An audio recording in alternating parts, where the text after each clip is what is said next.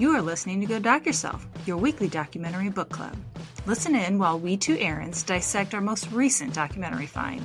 Sometimes weird, sometimes mainstream, but always entertaining. Grab a cup of coffee and let's clatch.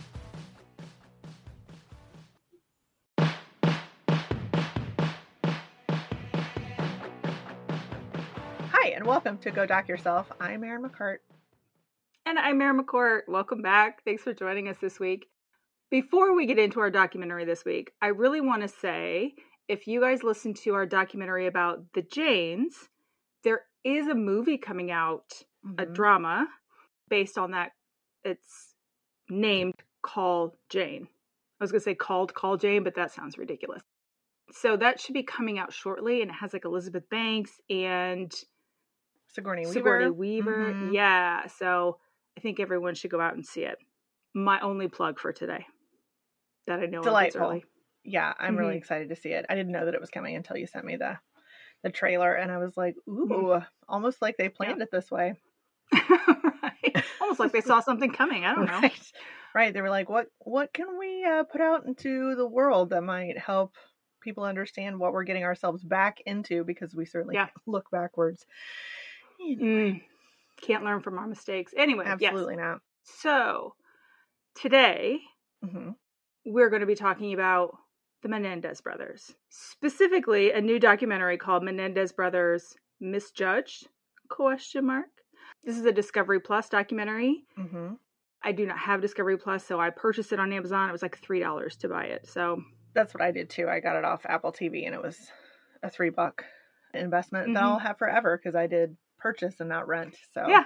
I feel very grown up. I have a library now.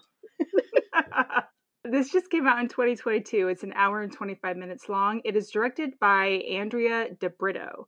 And when I looked at her history, she's got a lot of true crime under her belt, this girl. She's definitely got a genre that she prefers. Good for her. She's speaking to women's interests, because a lot of broads I know like some true crime. Guilty, right? Sitting right here. I do love it. If you've been living under a rock, or perhaps you were not born at the time. That's the more likely scenario. Well, the Menendez brothers murder is a pretty big story in true crime. So this is not some kind of off the beaten track documentary or story or whatever. This one is a big one. It's a big hitter. So in 1989, the Menendez brothers were accused, let's say, of killing their parents in Beverly Hills. I think this really captured people's imaginations, because I think there's a belief that there's no crime that happens if you're rich. And they, on the surface, had a very perfect nuclear family. Mom, dad, 2 kids, and they were living the American dream.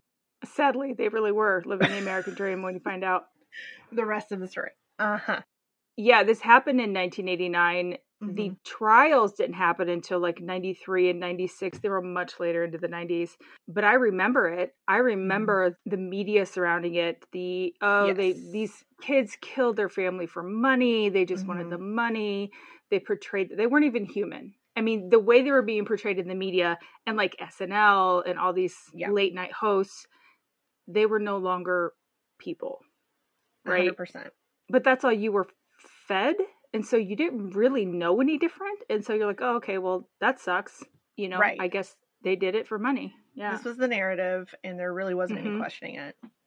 No, everyone stuck to the same narrative. Yes. So that's sort of the background of where we start. Then, kind of in preparation, part of the production, and there's some audio from Lyle Menendez. Around December 2021, he does a rare interview with the producers of this documentary to give some story. It's not necessarily about the crime or about the trials or whatever. It's sort of the life that the case has taken on in recent years because of TikTok. There have been some very bright people who have taken a second look at the case. They're reporting, they're questioning, they're kind of out beating the bushes, trying to drum up support for a new trial, for freeing them. I think they're just trying to get some traction somewhere to support the brothers. Right. It is really interesting because these are mostly younger kids. Like they talked to a couple of them specifically. One was like 15, one was 16. There was a girl who was 28, but most of them are women. There's some men, but I'm going to say that's probably because it's more likely women get into true crime than men. So this makes sense, right? Yep. I assume we get into true crime just because we're learning from other people's mistakes, which to make sure when we commit crime, it'll be perfect. Or if you don't want to get murdered, that's the other thing I think that is helpful. Okay. Listen, I'm just empowering people and you're knocking us down. I can't take you anywhere. And so you have this group of Gen Z kids who have a very different view growing up than, say, we did. Our generation very much looked at it like, I guess we'll get into it later, but it was, you know, that they went into child abuse and we were still coming out of the 80s with satanic panic and all these things. And it was easier to believe that there was something else going on versus something bad in the family. People still didn't want to believe that it was possible, even though it's very common, unfortunately. And now these kids they're just more open-minded. They have seen it. They've grown from it. They're allowed to express it, I guess, where we were like not. I don't know. Right. They're questioning things where we just accepted them, right? Like we didn't know that there was any other possibility. Right. So that's kind of how I understood it. Yeah, it's a great mix. Can I tell you, I was sitting watching this. My youngest kid comes in and he goes, "What are you watching?" And I was like, "Oh, it's a thing on the Menendez brothers." And he goes, "Oh my God, they're so fine." And I'm like, "Oh, okay." So he had heard of it. Bit of a TikToker, that one is. Yeah, so the whole thing is that it is blown up on TikTok, and I can attest that it has touched my household as well. Yeah. I've not run across this on my For You page because it's all full of cute dog videos and occasionally a goat or a pig or something adorable. A little spider, I know, right. Me too. But mine is all like feel good, lovey stuff because that's my escape from the world right now. And my kids watching true crime shit. So touche world. It's pretty awesome. And I don't think it has touched mine yet, only because today when I was watching it, my youngest walked in. He's like, "What's this?" And I explained. He's like, "Okay, what's that?" So, yeah, no, he doesn't care. And then I explained it, and he was like, "Oh my God, yep, absolutely. Just keep walking, kid. Right. Take that innocence right back upstairs with you." Woohoo!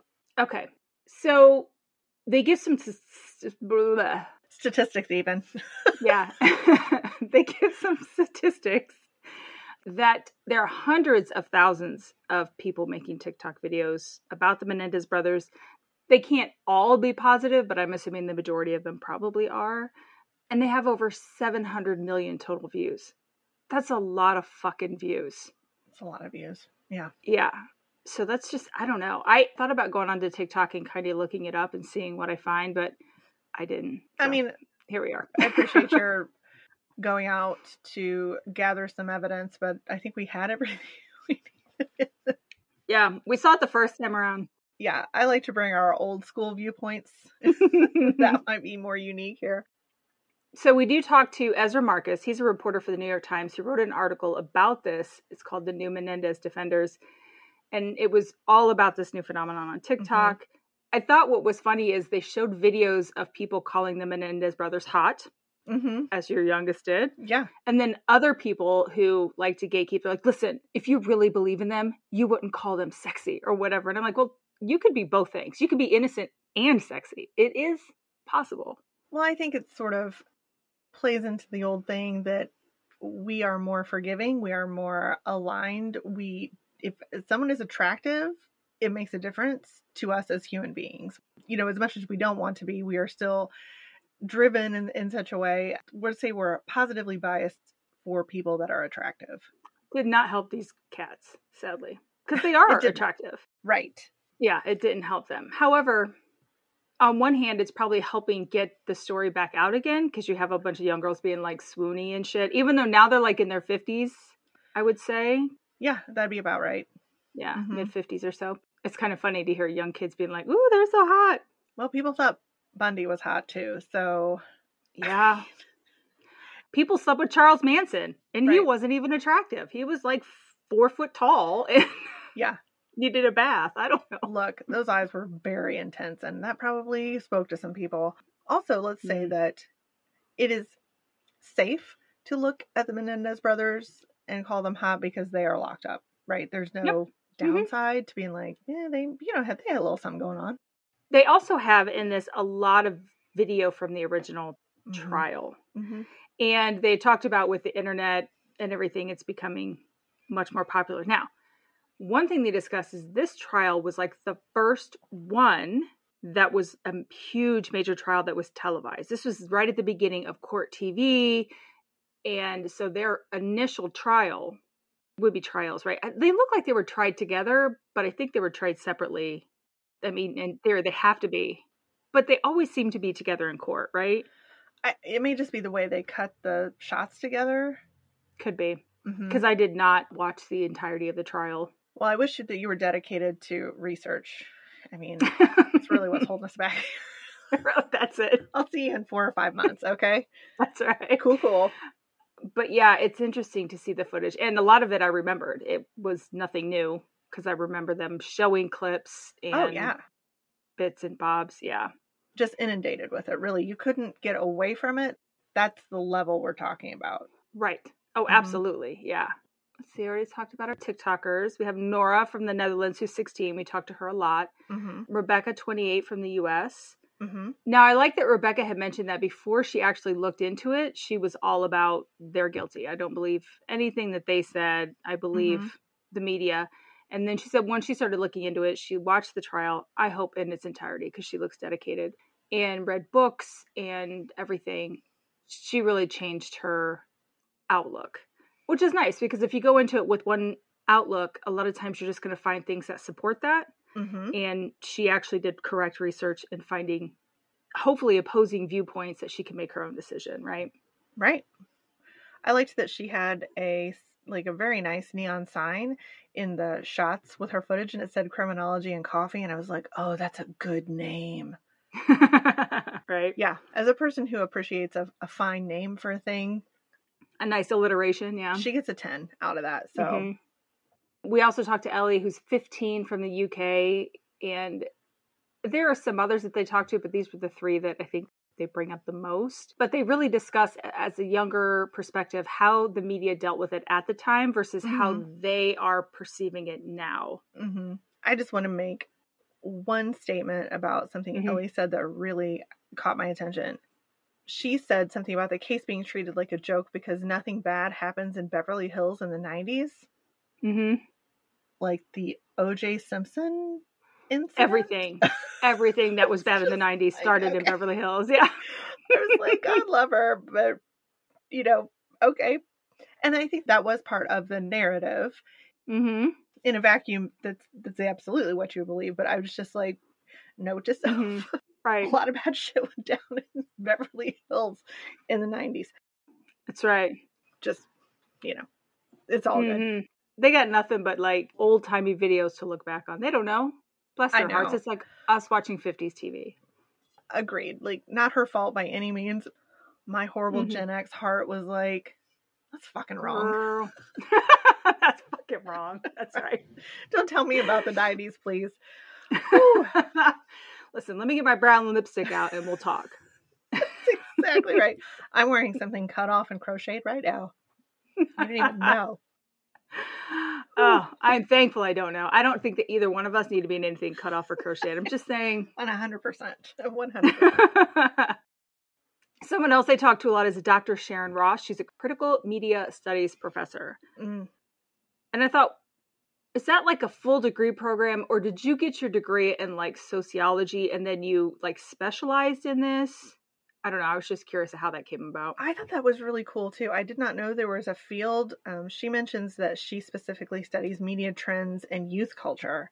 And I know that you and I have our thumb on the pulse of youth culture, and we could probably do this job. Absolutely. Absolutely. Right? But anyway, I really enjoyed what she was saying. What an interesting thing to look back on media trends and analyze and compare different time frames. I just thought that was like actually really cool. Right. I want to make something I would have liked to have done. Yeah. If I knew it was a thing, absolutely. Yeah. But she talks specifically a lot about the late night, I said yucks from Jay Leno and Bill Maher when they're like ragging on the brothers. And again, that is very common at this time. That is really all that you hear at this time after the crime is committed. And it's mostly found that they did commit this crime. Right. So they admitted to it. Mm-hmm. Right. So that's part of the thing is when they went to trial, it wasn't whether or not they committed the crime. They had admitted to it at this point. Right. It was, why did they commit the crime? So would they be charged with manslaughter or murder? Which is a big difference. Mm-hmm. Are they lying about why they committed the crime? Right. So you get a lot of different viewpoints here. There's one person in here, particularly I do not like. I'm sure you know who that is. But yeah, so that's essentially what they're going through in this documentary. It's just, okay, how was this perceived then versus now? Mm-hmm. Do we perceive them as telling the truth now more than we did then? Mm-hmm. Right? Even me, as someone who remembers the original trial, coming back and looking at it now with different eyes, do I see it differently? I think absolutely. Absolutely. I'll agree with you 100%. I was still pretty young, middle school-ish when the trial was going on. I didn't have a giant awareness, but as far as, the media blitz and stuff like that, I do remember a lot of that kind of stuff. Like, I guess probably edging into high school when they finally, were convicted. Do you want to talk about the douchebag known as Alan Abramson? Yeah, thank you. He is a douchebag, in my opinion. Mr. Condescending Corey, I can't with him. To me, he's the guy that did not change his viewpoint. He knew it at the time. He's learned nothing in the last few years. Is it because part of this was involved with his work? Possibly. So he's a reporter for the LA Times. He specifically reported on the trial. He talks a little bit about what Beverly Hills was in the context of that time. So this was the American dream. This is what we were all striving for. So he says, I think it's really funny that they lived on Elm Street, and that is perfection. Right? That's what I thought too. Sometimes there's a nightmare on Elm Street. I'm just saying. Sometimes. He comes at it from a very dated place, in my opinion. It's, very much that they had a perfect life. They showed some early signs of problematic behavior that translated to these murders. They just were in it for the money. And we just wrapped it all nicely up with a bow. No questions. That's it. Right. Bob's your uncle. We're done. Right. I agree. I also wonder if it was part of his work. So there's so many times that we have seen doing this podcast and watching these documentaries that people cannot admit they're wrong. Right. And that's part of growth. It's okay to be wrong. Thank God I'm wrong like daily. And it's also okay to admit that you were wrong at the time and now you have more information. So you weren't necessarily wrong as much as you've changed your opinion because you have new information. That's how people grow. But there's him, and then there's also a police officer, Sergeant Tom Edmonds, who worked on the case, who also did not change his mind. And he makes a little more sense to me. He walked into that scene. He saw it. That has to have a different effect on you, right? Because it's pretty gruesome. That I almost understand a little bit more. The reporter, it's just like, well, if I say I don't think they did it for these reasons, then everything I wrote back then was wrong, is how I see him coming at it. Well, it's very partial. And what I want out of my journalist is impartiality. Like, he should just be reporting on the facts. It shouldn't be an opinion-based thing. And he just tips it right on over to opinion-y. Thank God he's here to tell us what we need to think. So, Sergeant Tom Edmonds, who looks like every guy that was on the force in the 80s. Yes. He's aged just a skosh in that time. Yep. But he does talk about walking into a horrific scene. It was extremely shocking because, again, if you're rich, nothing bad ever happens to you. He discusses talking to Eric and then to Lyle, and both were emotional, but I almost got the feeling that they were both wrong. They didn't handle it how they expected them to, yes. One was too emotional. One wasn't emotional enough. So I'm like, welcome to be a woman. That's exactly how I feel every day. Sorry, guys. This is what it's like. It just happens. Yeah, you're welcome. Go ahead. I was just going to say that they had discussed the crime scenes. Both parents were shot with a shotgun. Jose, which was the father, was dead on the couch. He had been shot several times, once in the back of the head, so dead immediately. And Kitty, the mother, which, come on now, Kitty, really? That's someone's fucking name? Sorry. She had fallen off the couch, but had also been shot several times. And the TV's still on. They had berries and cream on the coffee table. That seems like a very Beverly Hills thing to eat. I mean, isn't that what they ordered in Pretty Women? No, it was berries and champagne. My bad, sorry. Yeah, this is like some shit you eat at Wimbledon only. I don't know. Right, with a big hat on. I don't know any other context where I'm okay with someone having berries and cream just watching, I don't know, Andy Griffith or whatever. It's just not that wholesome. Pretentious. But yeah, it was pretty gruesome. Mm-hmm. So again, I can understand a little bit more of why Sergeant Tom kept that opinion, because he saw what happened. And then there's a lot of discussion about so it happens, the brothers call it in, you get to hear some snippets of the call. Mm-hmm. Again, like every 911 call you ever hear, you're like, I don't know how I feel about this. At least I am. I don't know what the appropriate response is, but it never seems like it comes off well. Well, and this one, the 911 operator seemed like a bit of a bitch. Like, listen, you're keeping me from my smoke break, so come the fuck out with it, right? Yeah. But she was almost yelling at him. I'm like, ma'am, you're supposed to remain calm. That's your job. Right. Whatever. I do have some questions about, I'm not a firearms expert. I mean, in my spare time, I don't know if you know that about me. I don't have a lot of experience, but several shotgun blasts, like no one heard that. Okay. One, I would think, yes, you would hear it. And in Beverly Hills, it's not like, even though you're rich and gated, it's not like you're that far apart, right? That's what I was thinking. Like, these aren't like sweeping estates. They got some yard to them. Yeah. Also, I hear shit all the time because fireworks are set off year fucking round here. So I don't know. It could be the case where they thought it was something else. Or, like they said in the 90s, you did not know your neighbors. You were fairly separated, especially in Beverly Hills. They're like, don't ask, don't tell, man. Just hope it turns out well. So, best of luck to you. What we're saying is, it's possible people heard stuff, but they just thought it was a real rowdy game of Leisure Suit Larry.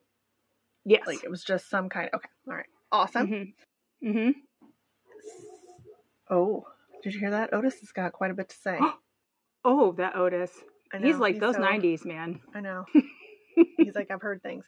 So let's talk about what they did for a living. So Jose was he was an executive, a movie producer, right? I don't know. Okay. I don't know. I thought it was something like that. Yes. I believe that's what it is. We'll go with it. Two opinions make a fact. That's the current climate. Yes. He was all business. So the first thing they thought was mafia hit. Isn't that a weird place to go to, right? That just seems really odd to me. In California, in Beverly Hills. Well, it didn't last long. Whatever. I mean, I think they were like, we have no idea what's happening here, but I've seen a lot of Dirty Harry movies. I don't know if the mob was involved at that, but I feel like maybe it was the Russians. That was their second go-to. Yeah, that should have been. Yeah. Yeah. Yeah, that didn't last very long. I do like the fact that they, at this point, kind of switch over to Dr. William Vickery. I didn't get his name. He has a very distinct look, that guy. He did. He absolutely did. And he seemed fairly neutral in all of it. Like, he's just telling you the facts, and I appreciate that about him. I agree. But he looks like someone that would tie you to the railroad tracks. That's all I'm going to say. Yes. Okay. So stay away if he has rope in his hand. Gotcha. Right. He's a forensic psychologist. He discusses a little bit of the background of the family. So they didn't just spontaneously, didn't originate in Beverly Hills. They were actually from Calabasas. Mm-hmm. And there were some burglaries even. Some of those. Yep, those two. Of the wealthy friends of the Menendezes. And it turns out that it was the brothers who were committing these. Mm-hmm. That's not great. No, but I think you find that a lot. Remember when Winona Ryder was shoplifting? I mean, she had money. She didn't have to do that. That's true. So we're going to maybe say it was teens being teens. I don't know. They're late teens. So Lila's old enough to be charged and go to the slammer. Mm-hmm. But Eric is still young enough that he can take the rap for this and have to do some counseling and like that old song and dance because they're rich enough to buy their way out of it. So that is exactly what happens. And then they relocate to Beverly Hills. So. And then it never happened. Yeah, they just completely, we pulled the rug over it. We put a piece of newspaper down to soak it up, and then we just left it there forever. Our boy Alan and Sergeant Tom really like this. They were like, well, this proves everything. I don't know what else you guys want, basically. It's a red flag. I mean, it's really one small step from burglary to homicide. Right. It's a gateway drug. So as they're moving forward, so, the cops did, kind of a victim profile. They profiled the family. They found out about all the Calabasas stuff.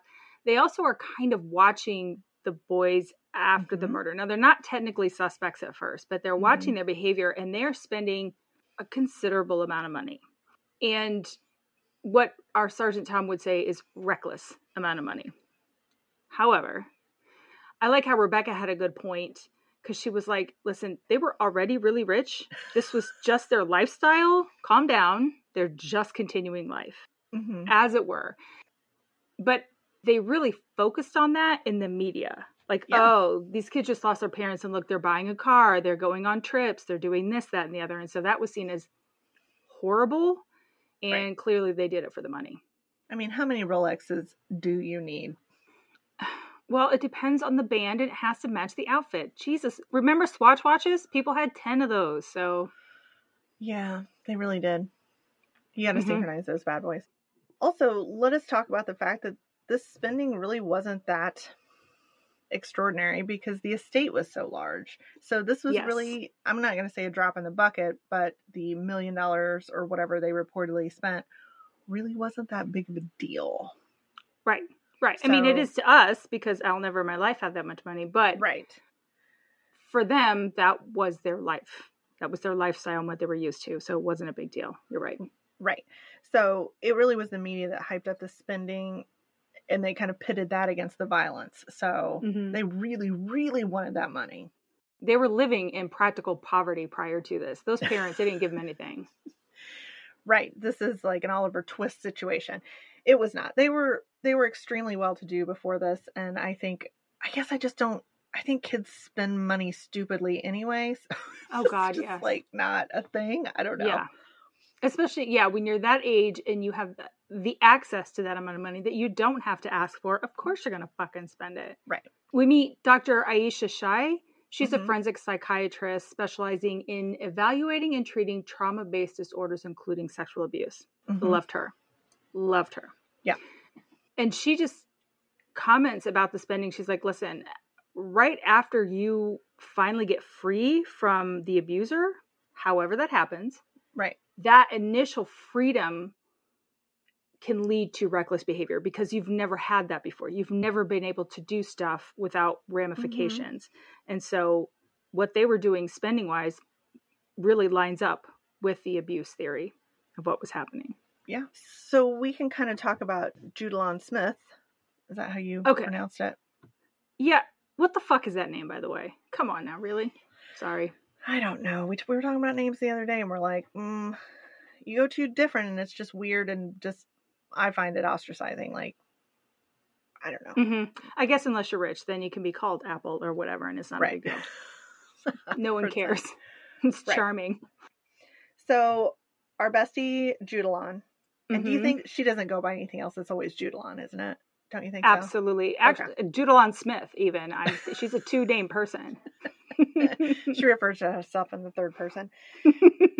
She is the girlfriend of Eric's psychiatrist, psychologist, counselor of some variety. His name a doctor is, something, yeah. I think it's Dr. Ozel. I keep wanting to say Austriel. That is not correct. Well, you know what? He's not a very nice person. We can call him Dr. Austriel, and we can call him whatever we want. So I didn't have his name written down. I just put the therapist. The therapist. Okay. We'll just go with that because we don't know what we're doing. At least I don't. So it just so happens that Eric confesses what they did to the therapist.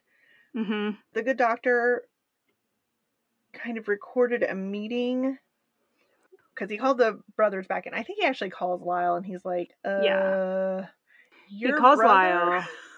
Yeah, he's like, your brother told me everything. And Lyle's like, listen, motherfucker, I'll be down there in a minute. Right.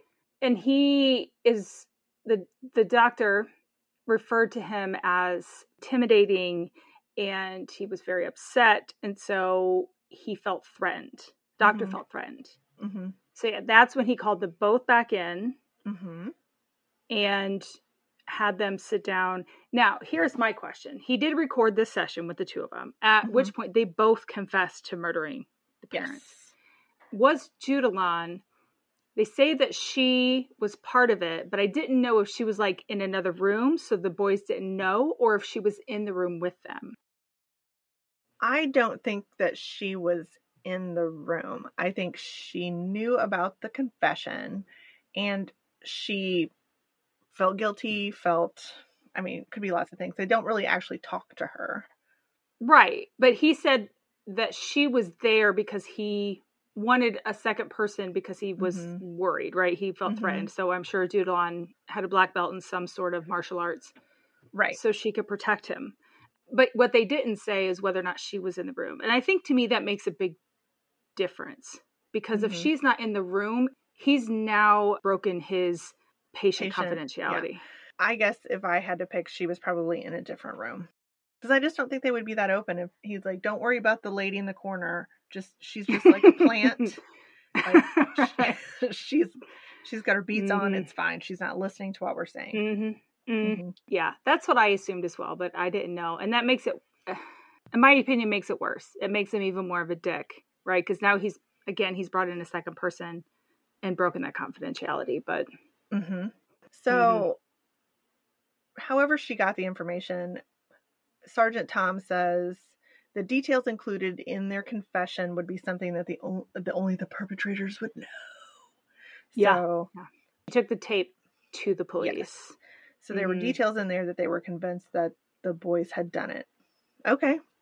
It's fine. That's kind of what they admit to, really. I mean, in the end. Yeah. But I do like the fact that at this point they start talking about there's a bunch of other crazy shit going on.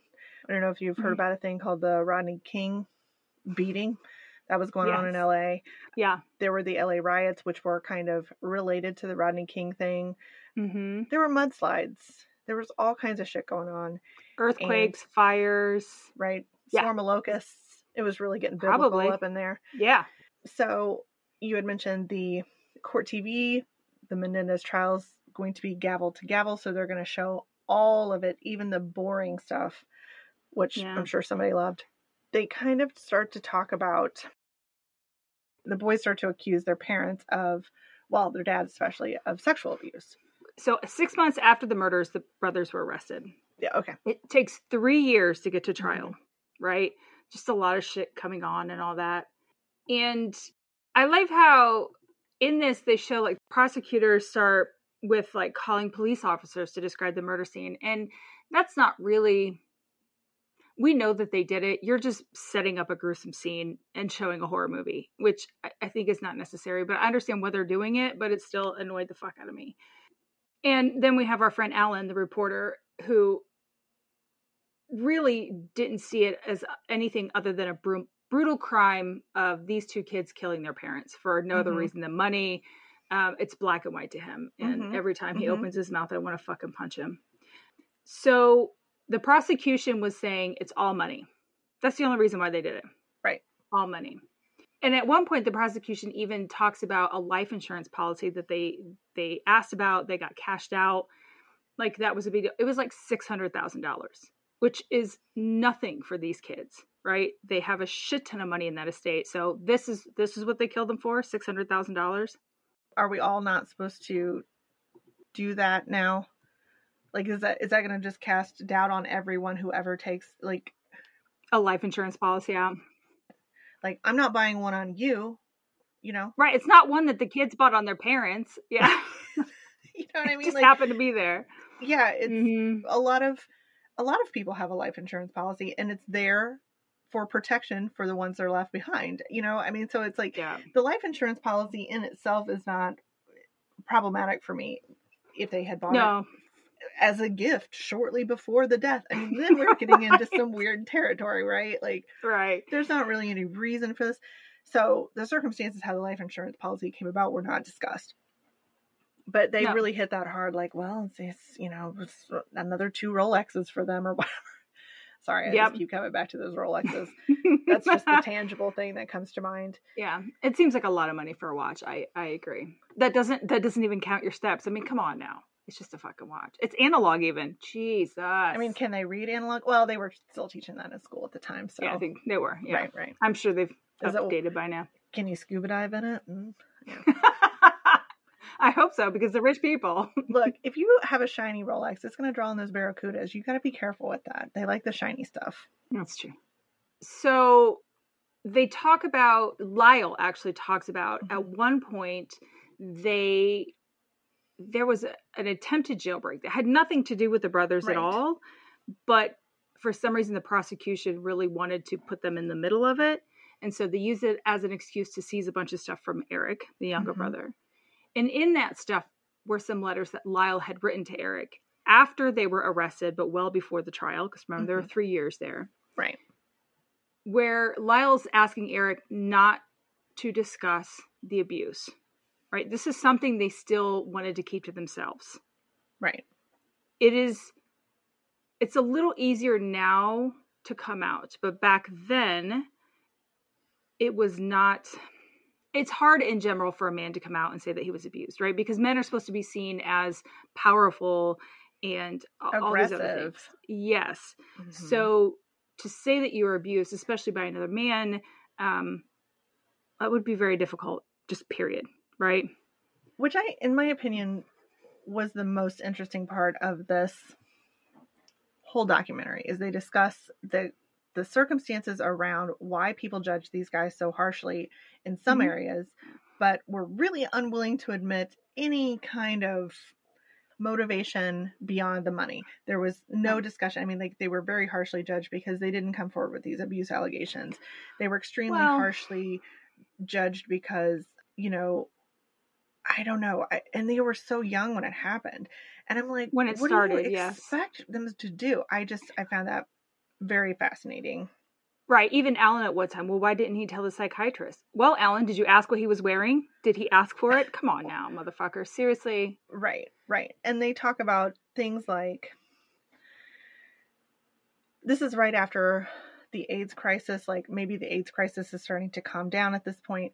We as Americans are extremely uncomfortable with homosexual relationships at this point. They're very much demonized. And so a man would be very much encouraged to keep any kind of contact like this in the dark. And so, and I liked that Dr. Aisha mentioned several times, look, if you are the child of an abusive parent, you still have a lot of feelings for that parent, even though they are horrible people in some regards, but also you are dependent on them for a lot of things. So you have some very complicated feelings about this. And I think at the time of this trial, we were not willing to look at those kind of motivations for these kids. And it's just startling to think about now how the kids are more open-minded, because there's been more research and we're more familiar with this kind of stuff, because at the time of this, we didn't even want to admit that abuse in the home was even happening.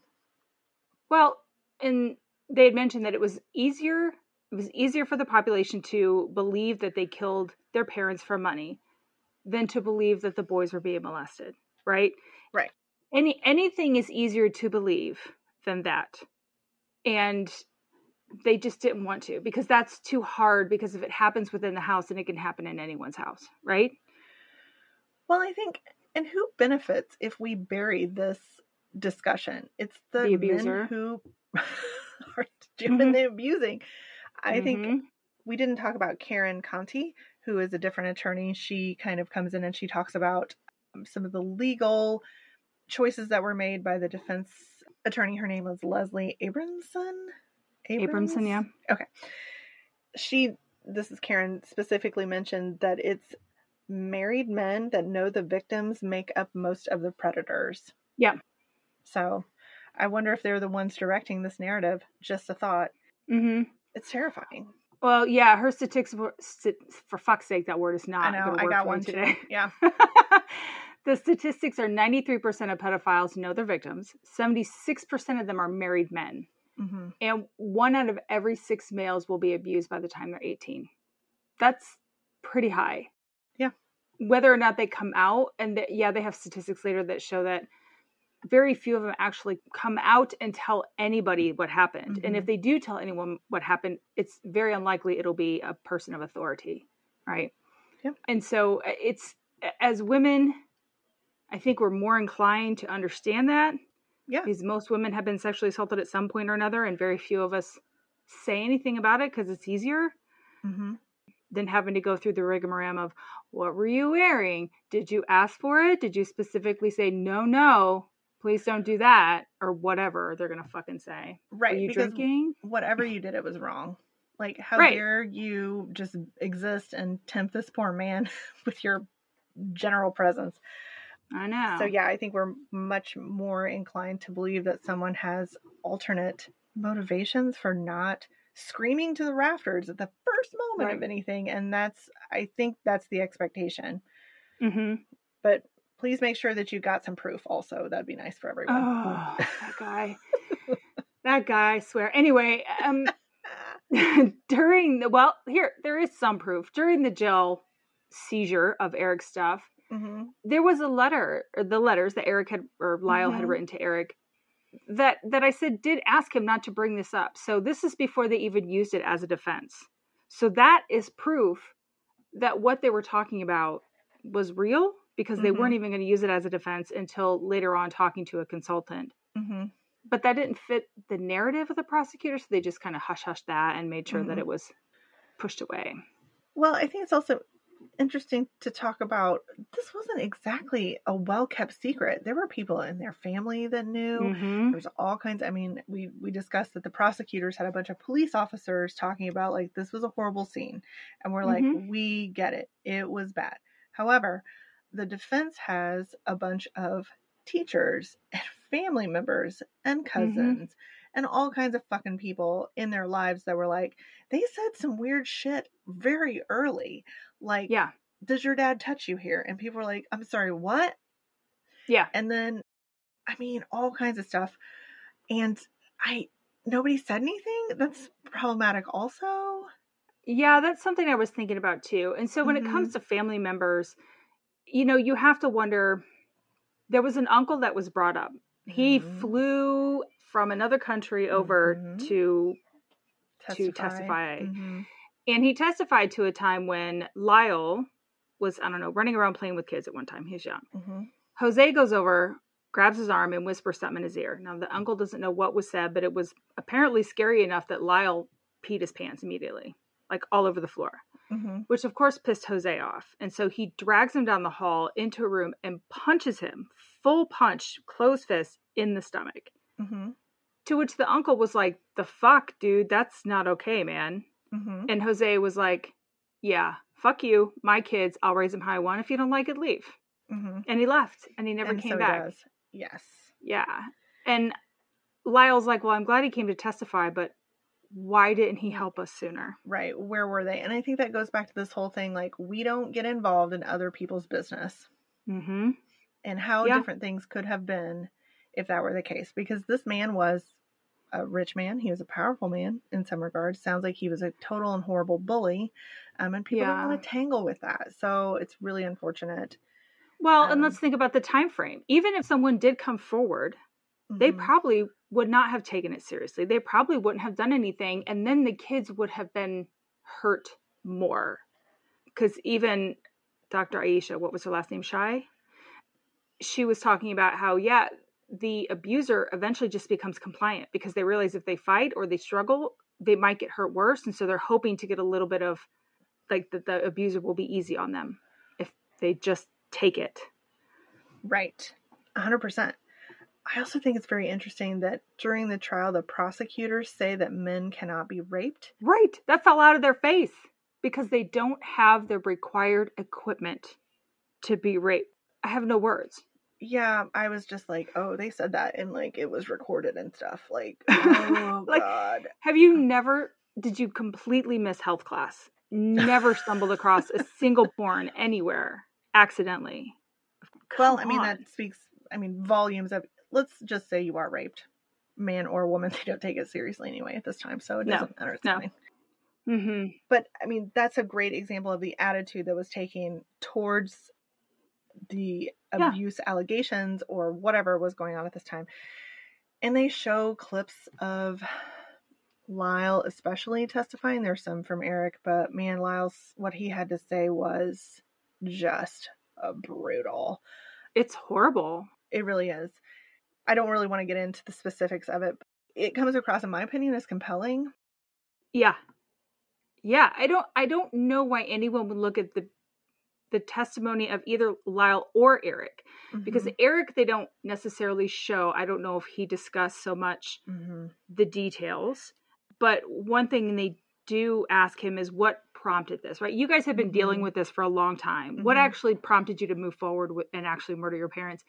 And Eric said when he told Lyle that the dad was abusing him as well. So they're both being abused separately and the other one doesn't know. They probably both, especially Lyle, probably felt like he was protecting Eric by taking one for the team, as it were. Right. And so when Lyle finds out that's not the case, that's it. I think within a couple weeks, they killed the parents. Oh, and also they found out like a week or two ahead of time that the mother knew the whole time. The mom knew and didn't do anything about it. And that's a tough stance too, because you really want to think that the mom would come in and save the day, but abuse relationships are very complicated, and it's possible that she was also being abused in some form or another. Like, we don't know anything about her story. Yep. But that's what I was going to say too. Yeah. She was probably being abused as well. But as a kid, if you asked your mom and talked to her and all she said was, yeah, I fucking knew or whatever, and wasn't at all sympathetic or anything, I understand I would probably take it this way, as they did. 100%. We just didn't save 100%. Us. Yeah. Well, I mean, they don't have the benefit of understanding what adult relationships are like or whatever. I mean, like, as a person with some seasoning on me, I understand. You know what I'm saying? Yeah. I know. I think as a kid, you don't have that perspective, but as an adult woman, I can understand because you've heard it enough now that sometimes you just get stuck in these horrible cycles and whatever. So I like that Dr. Sharon talks about the testimony is compelling and it's replayed quite a bit. There's a lot of parodies, which is just the worst that humanity has to offer, but fine. Basically, people are left with a choice of you can believe what they're saying and be absolutely horrified by the reality of their circumstances, or you can just believe that they were amazing actors. That's best what ever, people do, because it's easier to believe that was like Oscar level performance. Yeah. Well, and that's it. A lot of people said, "Oh, it was too fake. It was too much." I'm like, what would be the appropriate level when discussing how you were abused sexually by your father? And just so I know for the future what to look for. Sure. We have our friend Alan, who said, maybe it's because I went to journalism school. Maybe it's because I went to law school. But people lie, especially when their lives are at stake. Of course they fucking lie to save themselves. But listen, again, calm down. You're not that fucking awesome. He's so condescending in everything he says. He really is. And they kind of talk at this point that there had been some very questionable pictures of the boys as young children, naked, and not like, when you're a baby, I guess I feel like everybody has a couple like silly bath pictures or whatever. It's not, these were not in that context. These kids were like 10 or And the prosecution comes through with like, well, we don't know who took these.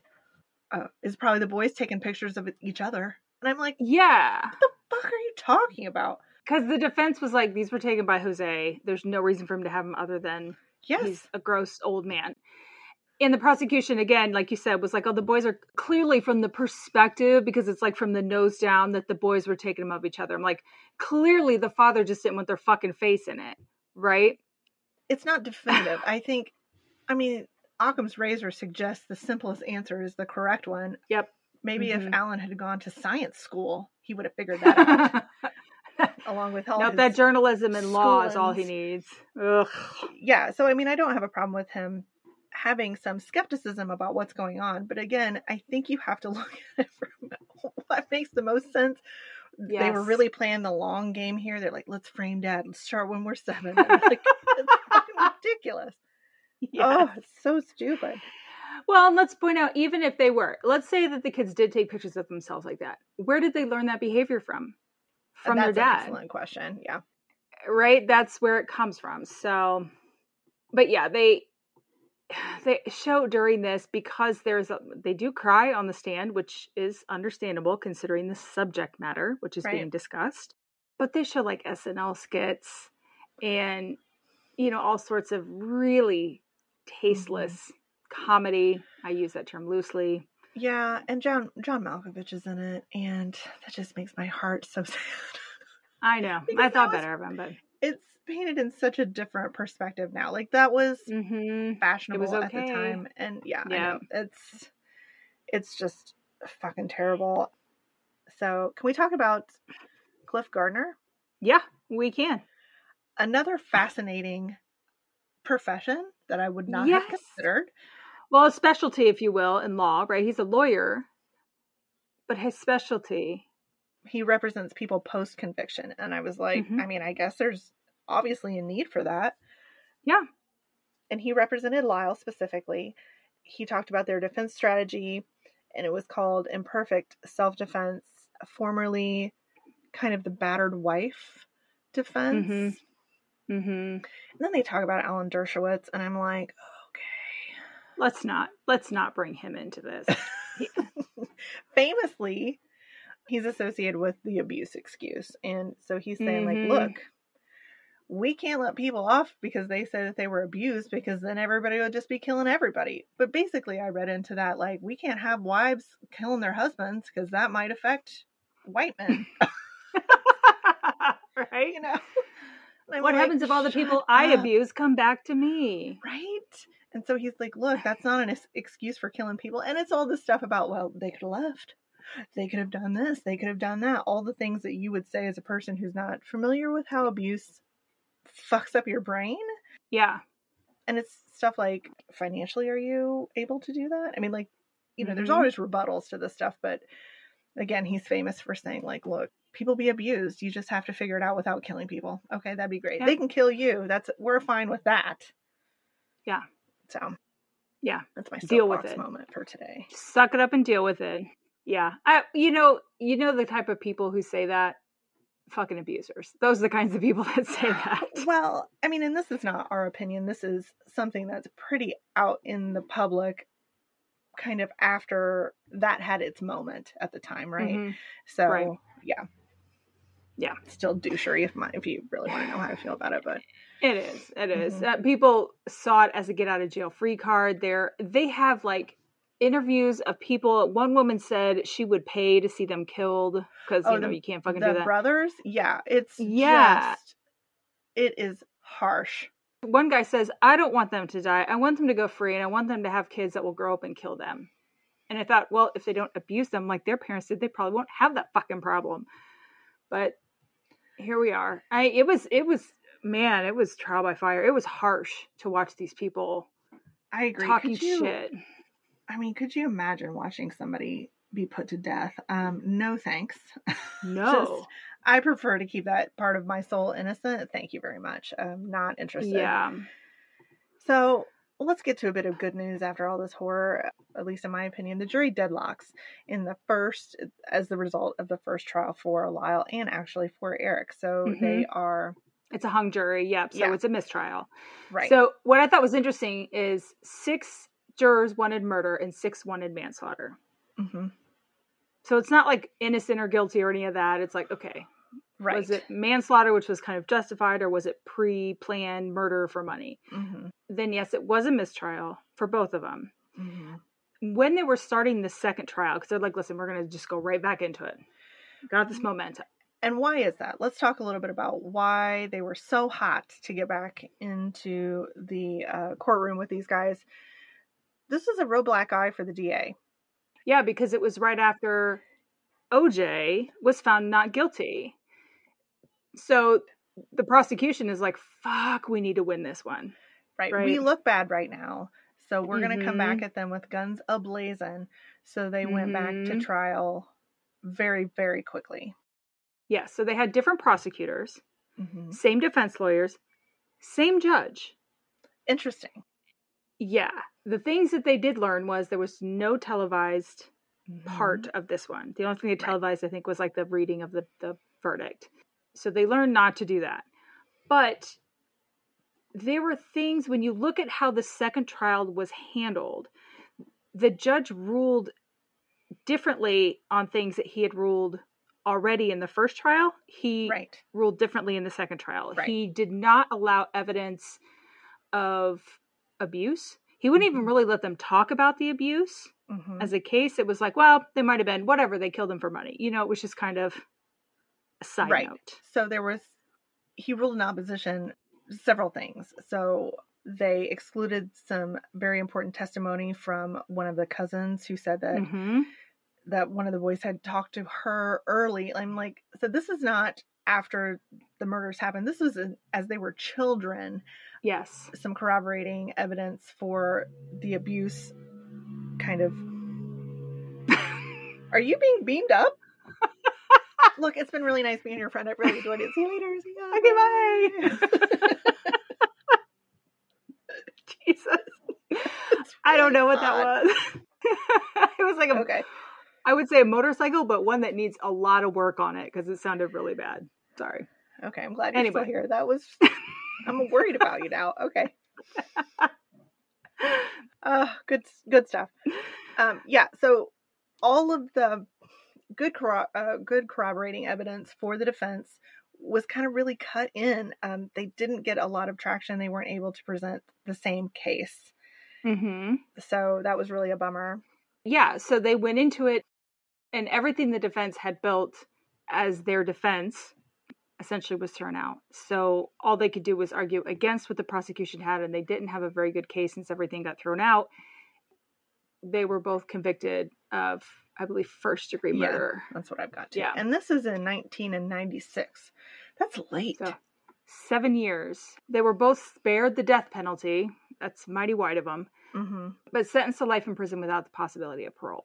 And it said they had been brothers had been in prison since 1996. And I thought, what had been 1990 when they first turned themselves in? Like 6 months after the murder is when they were arrested. So isn't that kind of when it starts? I mean, I don't know if they were just in county lockup or they were like house arrest. I mean, I don't know. I don't know what the rules are. I mean, that's rich people jail too. So that's true. If you plead guilty to murder, I think they just keep you locked up. They don't let you go home with an ankle bracelet. But well, this kind of occurred to me, like, so if you get a hung jury, it doesn't count as double jeopardy to be retried right away? Doesn't. Okay.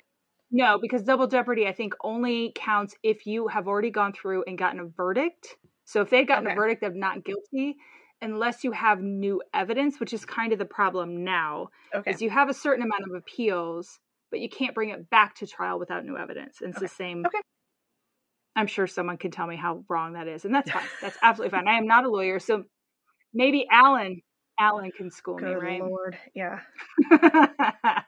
Alessa Dominguez, she's a culture writer for BuzzFeed. She talks about all the kind of tabloid TV dramas they made about this in the 90s because they were cheap to make, easy to make. How cheap could they be? They had Beverly D'Angelo and Edie Falco. Edie Falco. No, that was later. That was 2017. Oh, you're right. But in the 90s, who played Jose? It was... Oh, I can see his face, but I didn't write down who he is. But yeah... A famous actor. Yeah, he's in everything. And I don't know why I don't know his name, but I know his face. And they had a bunch of different, like, Lifetime movies that all kind of focused on the prosecution's version of the story, right? It was all for money. And these poor parents. Now, they did show Jose as kind of overbearing, a little bit hard on the boys, but that was the extent of the quotey fingers abuse that they portrayed. Yeah, a lot less rapey than he may have been in real life. Because this is totally this is the police narrative. Yep. So, yeah. But in, I think, 2017, Law & Order did a version of the story, like a special version that they were doing. I think they did the O.J. Simpson one too, didn't they? I believe they did. Yeah. Yeah. And so, yeah, they had Edie Falco. She played Leslie. Mm-hmm. And they portrayed this one more from the defense's point of view. Mm-hmm. And really focused on the boy's story in that, which I thought was better. I have not seen it, but now I'm going to watch it. Yeah. If I can find it. Yeah. So this kind of starts the new viewpoint and interest in the story. Like, granted, it's 2017, which feels like 10 years ago, but it's not quite. No. I mean, let's be honest. Last week feels like 10 years ago sometimes. So time is no nothing. Right. Yeah. Time has no meaning.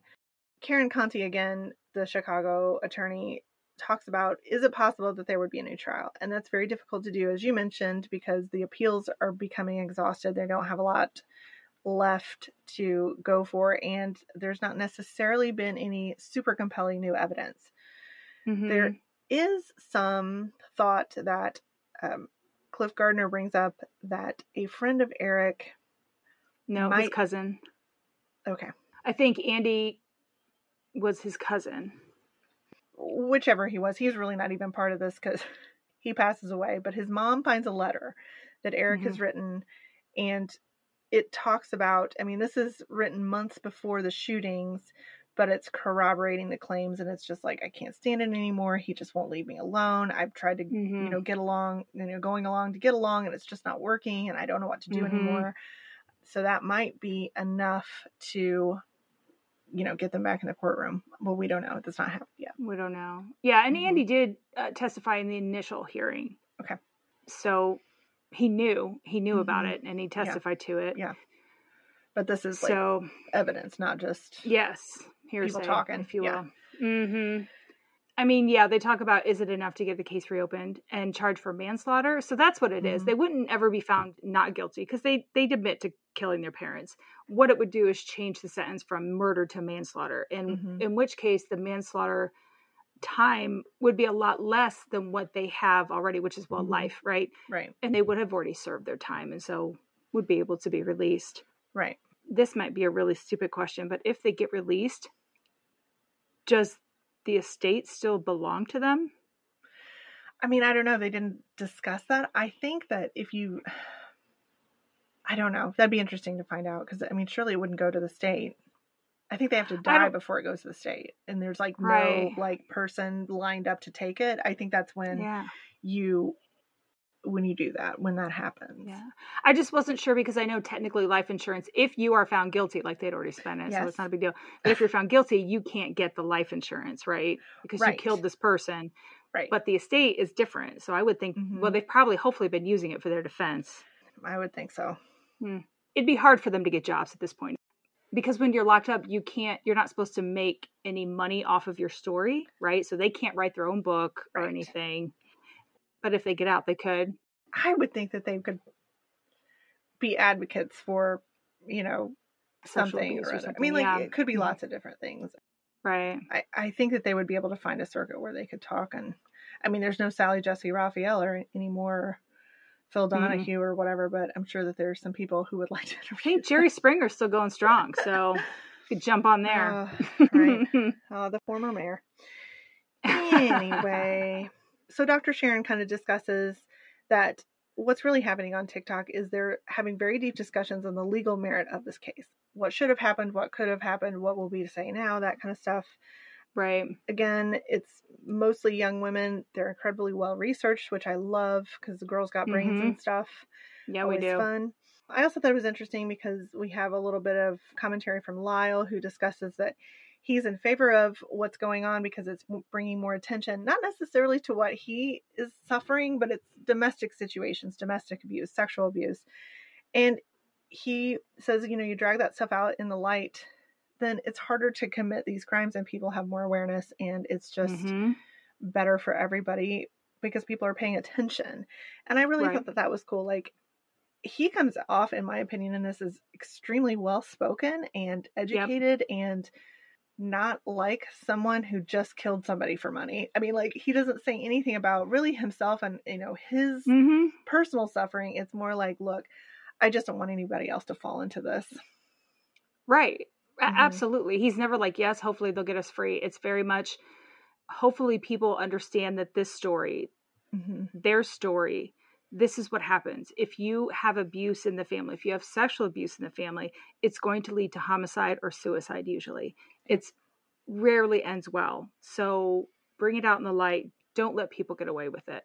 And yeah, I very much appreciated that thought as well. Yeah. We don't really hear from Eric. They don't really explain why. He's busy playing chess. That's what I got out of it. Hells yeah. So, yeah, I don't know. I think in retrospect, I would be in favor of a manslaughter charge. Yeah, I mean, again, I remember in the 90s, I remember thinking, well, they clearly did it for the money because that's what we were told. Once the trial happened, I was living in Florida when the first trial happened, and I remember it was hard to watch, right? I didn't watch the whole thing, but even those clips are hard to watch. And even then, in my late teens, I don't remember thinking, yeah, they're horrible, they need to go to prison forever anymore, right? It was easy enough to see that they had obviously been through some shit. So, I don't know. Well, I think maybe that's where our perspective is different a little bit, because I did not pay attention quite in that way. But I think it would have been different for me if they had come up with these allegations, and they did initially seem to come out of nowhere, but there seems to be enough background to say there was something going on in that household.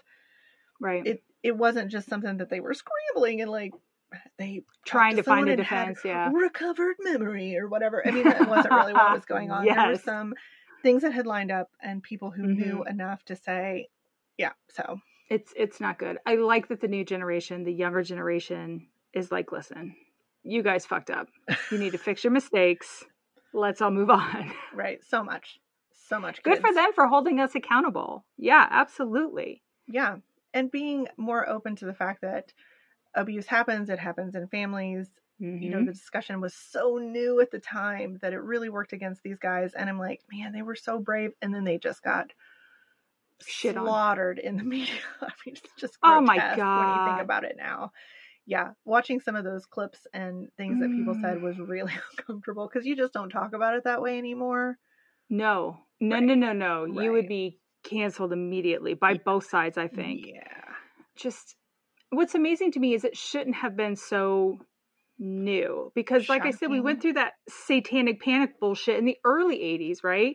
That was late 70s, early 80s when that started, and they had kind of got to the point where they realized, oh wait, this does happen within a family. Right. And that's because it was inconceivable that would happen in a family. So clearly it has to be some weird satanic ritual that's doing this. That made more sense for some reason. But since we had got past that, did they already forget that? I think just because it was something that had been discussed, it's not necessarily something that's been accepted. True. I feel like we still talk about stranger danger being, and that scares people a lot more than what is statistically supported, that most abuse comes from people that you know, whether it's sexual or, you know, domestic, like, you know, beating on people or whatever. That just doesn't come out of nowhere. There are rando cases where that's happening, but we talk so much about watching your kids while they're playing outside. We do not discuss watching your kids they're playing with Uncle Bob. Right. Yes. And we're so uncomfortable facing that reality. Yeah. So. I did read something once on Facebook that kind of said, if you have to tell your kid to change what they're wearing before a specific person comes over, maybe not have that person over. You know what I mean? Yeah. And we're so concerned with how it's going to be perceived by that family friend or family member when really we should just be like, you just need to fuck off. Yeah. You should probably not be around my kids. Right. Yeah. So, and then you learn the hard way. I hope it sinks in and we just fucking can be past it. Right. Okay. Well, you know, we'll keep an eye on it and see if anything changes. It'll be interesting to see what comes of it, if anything. So yeah, I really liked this portrayal of the new generation and what they're bringing to the table. There's some sharp cookies out there. I'm telling you, they are really good. They're really good. Mm-hmm. All right. Okay. What are we doing next week? Another social commentary. We're going to do one called Aftershock, released in 2022. This is a Hulu pick, running about an hour and 26 minutes. It's kind of about women, and especially brown women, and how they're affected by maternity mortality rates, things like this, and then sort of what the fallout beyond that might be. I haven't seen it specifically.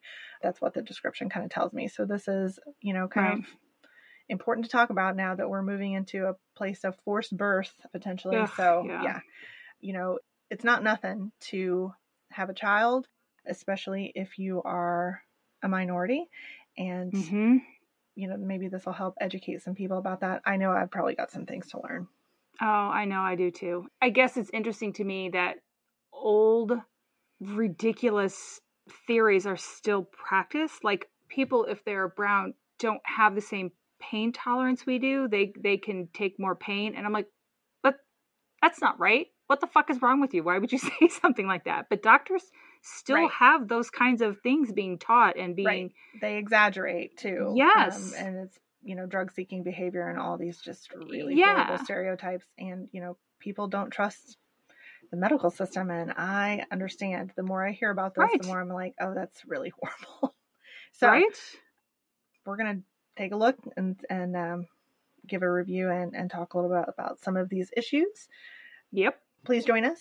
We'll be discussing that next week. In the meantime, you can rate, review, and subscribe. You can find us on Instagram and Twitter at GoDocYourself. And we'd love to hear any comments and suggestions. We'll take those as well. But yeah, it's been fun. It has. And thank you for joining us. We hope to talk at you next week. All right. Laters. Bye.